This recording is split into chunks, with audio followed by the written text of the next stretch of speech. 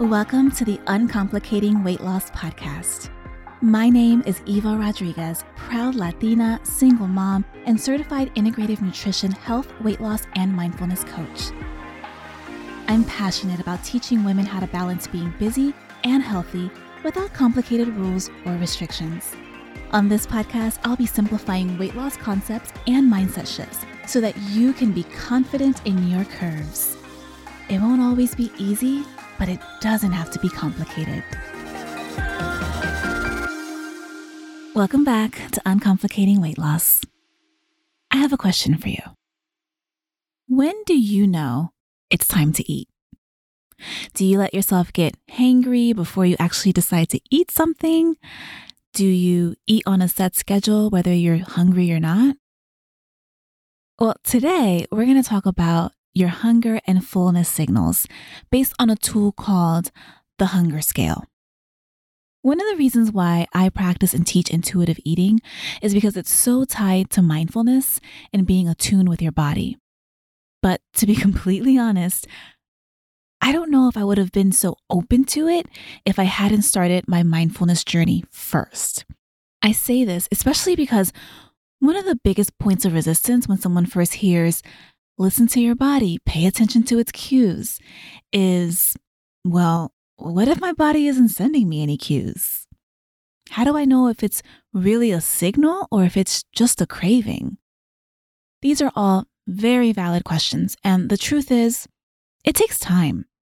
That's why intuitive eating isn't a diet, but it's also why it's so sustainable. It won't give you immediate results. It won't give you results in 1 week.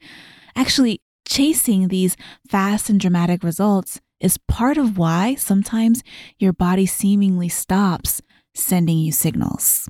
I've probably tried most diets, at least the popular ones.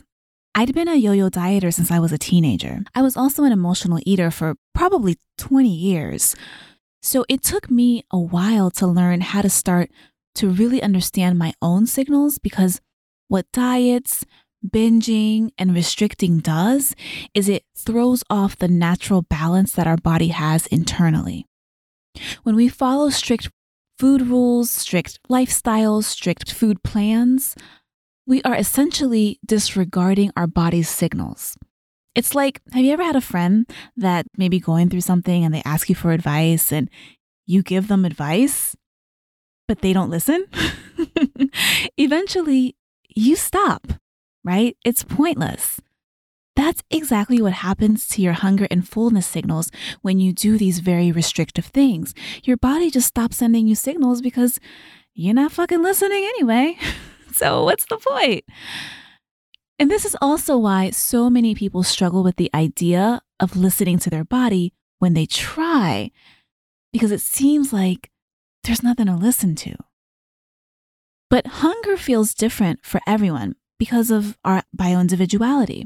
Some of the signals that your body may send you signaling that it needs fuel can be your stomach is grumbling, you start to feel faint or very fatigued, you start getting cranky or irritable, which is also known as hangry. You're not able to concentrate, you start thinking about food, you may feel a tightness in your throat, you may get headaches, or you may also get stomach aches. It really just varies depending on each person. So let's talk about the Hunger Scale. The Hunger Scale is a tool used in intuitive eating. And honestly, you can use this even if you don't necessarily follow intuitive eating, because it really just helps you to understand your body's hunger and fullness cues. It's a scale of 1 to 10 that helps you tune into your body's natural energy regulation. This is one of the reasons why I don't bother counting calories or macros, because once you learn to trust and listen to your body, you don't need to do any of that complicated shit. The Hunger Scale helps you to avoid the uncomfortable feelings of being either too hungry or too full. I found that using the intuitive eating Hunger Scale is the best way to figure out the appropriate amounts of fuel your body needs, especially since our body's energy needs differ from day to day, which is yet another reason why diets don't work. They don't take into account that certain days you may need more food or different foods. For example, when you're on your period, or if you're doing strength training, your body needs different levels of fuel depending on what's going on. When it comes to using the hunger scale, keep in mind that it's a tool, and tools take time to get used to if you've never used them before. So first, be patient with yourself. It may take you some time to really start to understand when you're hungry and when you're full, and that's okay. I found that a lot of us have gotten so used to not paying attention to our body that we only know we're hungry when we're starving. And we only know that we're full when we're so stuffed it's uncomfortable, or you need to adjust your pants. That's what the hunger scale will help you with the most. You'll want to use the hunger scale to not only determine when it's time to eat, but also how much to eat and when to stop eating. You'll use the scale before, during, and after your meals. So think of a scale of 1 to 10. By the way, I'll have this infographic that you can download on my show notes page so that you can also visualize this. But on the scale, 1 is your stomach feels completely empty. You might feel dizzy, nauseous, unable to concentrate. Basically, you're hangry as fuck. A 10 is completely and uncomfortably stuffed to the point where you may be feeling sick from eating so much and you don't even want to look at food. So if a 1 is hangry as fuck and a 10 is stuffed beyond capacity, then a 5 on that scale is neutral. At a 5, you're not hungry at all and your body has the fuel it needs. I often get asked, okay, so based on the hunger scale, when should I eat? And that's going to vary by individual, but generally, I recommend that you start eating when you're at a 3 and stop eating when you're at a 6, maybe 7, depending on the day. Now, let me break down each number a little bit more. If you think about the gas gauge in your car, a 1 on the hunger scale is when you're on E. And if you don't get gas right now, you're going to be stuck on the side of the road. So you want to avoid getting to E. It's too risky, right? Well, when your body is on E, your hormones get dysregulated and your brain thinks you're starving and basically dying. That's way too much stress on your body. So we want to try to avoid that. Number 2 on the scale is when you're starting to feel ravenous and you just want to eat whatever's available. That's hangry. I say 2 is hangry, 1 is hangry as fuck. I don't think I can do an episode without cussing. I'm sorry. It's just who I am. Number 3 is when you may start to feel hunger pangs. So you may have a strong desire to eat and you're actively feeling your hunger cues, whatever they may be for you. Number 4 is you're starting to feel hungry, you're starting to feel your cues, and your stomach may start to grumble a little bit. Again, number 5 is neutral. Number 6 is when you have no hunger cues, and if you're eating, you're now fully satisfied. Number 7 is when you're now past satisfied. So if you're eating, you could possibly have a few more bites and still be comfortable. This is where you should generally stop eating. Number 8, you're feeling slightly uncomfortable because now you're stuffed. Number 9, you're feeling uncomfortably bloated from eating too much for your body's needs. And lastly, number 10, you're beyond full and feeling sick. Keep in mind, there's no best number. It really will come down to you listening to your body and learning the way your body communicates with you. So let's talk about how to actually use the hunger scale. You're going to want to check in with yourself throughout the day. And this is how you determine if it's time to eat, if you're hungry. And then you're going to check in with yourself on the hunger scale a few times throughout your meal. Now, I don't mean every time you take a bite of food, but before you eat, just take a moment, determine where you are on a scale of 1 to 10.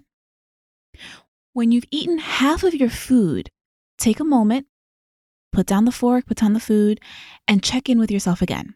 This is what we call the mid-meal check-in. And finally, at the end of your meal, see how you feel. Are you comfortably satisfied or are you stuffed? You want to take some time to reflect on this. When I work with my private clients, I have them keep a food journal to help them correlate their cues with how they're feeling, both physically and emotionally. Notice if you were eating mindlessly on autopilot, or if you were actually enjoying the food that you were eating. These are all important data points, and you're just collecting data to determine what your body needs at that moment. This is a journey. Food freedom is a journey.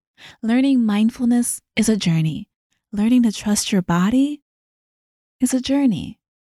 By taking the time to reflect, you can figure out what you do differently next time and then make adjustments. Maybe you waited until you were getting close to a 1 and you were just way too hungry to take your time with the food you were eating. So next time, start preparing your meal when you feel you're at a 3 instead of a 1. So that way you don't feel ravenous. Oftentimes, when we get too low on the hunger fullness scale, we're more likely to overeat because it's more difficult for us to listen to our true fullness and satisfaction cues when we're really, really hungry. Taking this time to reflect will also help you notice any patterns. Do you get hungry at certain times of the day? Do certain foods leave you feeling hungry? Do certain foods satisfy you quickly? Do you need to add more snacks throughout the day, or do snacks throw off your hunger cues? Do you need to adjust your portion sizes? This is how you get to those answers, by noticing and reflecting. Finding out where you feel best, starting and stopping, will take experimentation and some trial and error. Just keep going and approach it with a beginner's mind. You're trying new things. You're learning a new way of eating, not a new way of dieting, but a new way of eating. And you're truly learning to honor your body by using this tool. That's huge. Each meal is a chance to learn more about how to interpret your body's fullness cues. So how do you know when you're full? That's another very common question that I get because, like hunger cues, fullness cues can also vary person to person, and it's not always a feeling of fullness in your stomach. Some other fullness cues can be losing interest in the food that you're eating. So you were excited to eat whatever it was, and then all of a sudden it's just not exciting anymore, right? It's because you're full. The food may stop tasting as good. And this happens because as your body starts refueling, it gets energy, and then it stops that intense taste that you had when you first started eating. You might start to feel physical fullness or notice that your stomach is looking bigger.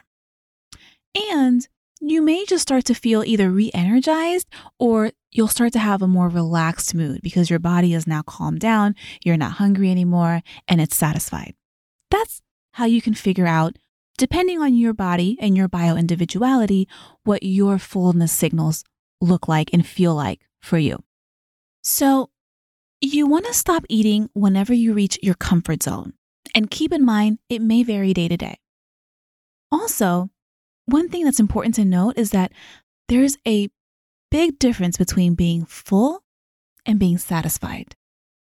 Being full means just that your stomach is full. Whereas being satisfied means that your body and your mind has exactly what it needs.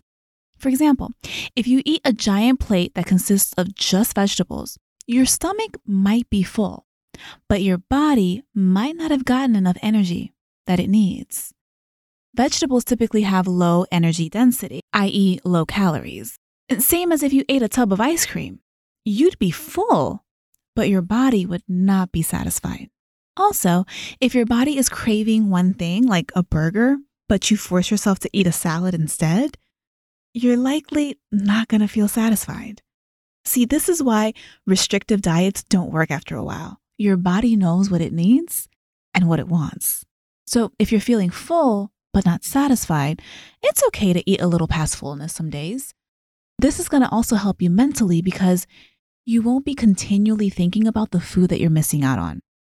The key here is to find a comfortable balance. Just like learning when your body's hungry will take time and practice, learning when your body is satisfied will also take time and practice. If you think about it, as babies, we were born with the primal knowledge to know innately when we were hungry and when we were full.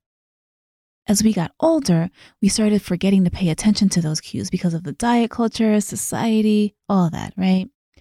So this is just bringing us back to where we started on day one. It's why it's so powerful, but it's also why it may just take some time to get used to again. So I hope that this episode has helped you with the idea that you often hear me say, the easiest way to lose weight is to eat when you're hungry and to stop eating when you're full. So this gives you more insight on how to determine when you're hungry and when you're full. If you use these tools consistently, along with the other advice that I always give on this show, you will definitely start to see results. It takes time. Baby steps add up. Just don't give up on yourself. I'll talk to you soon. Bye for now.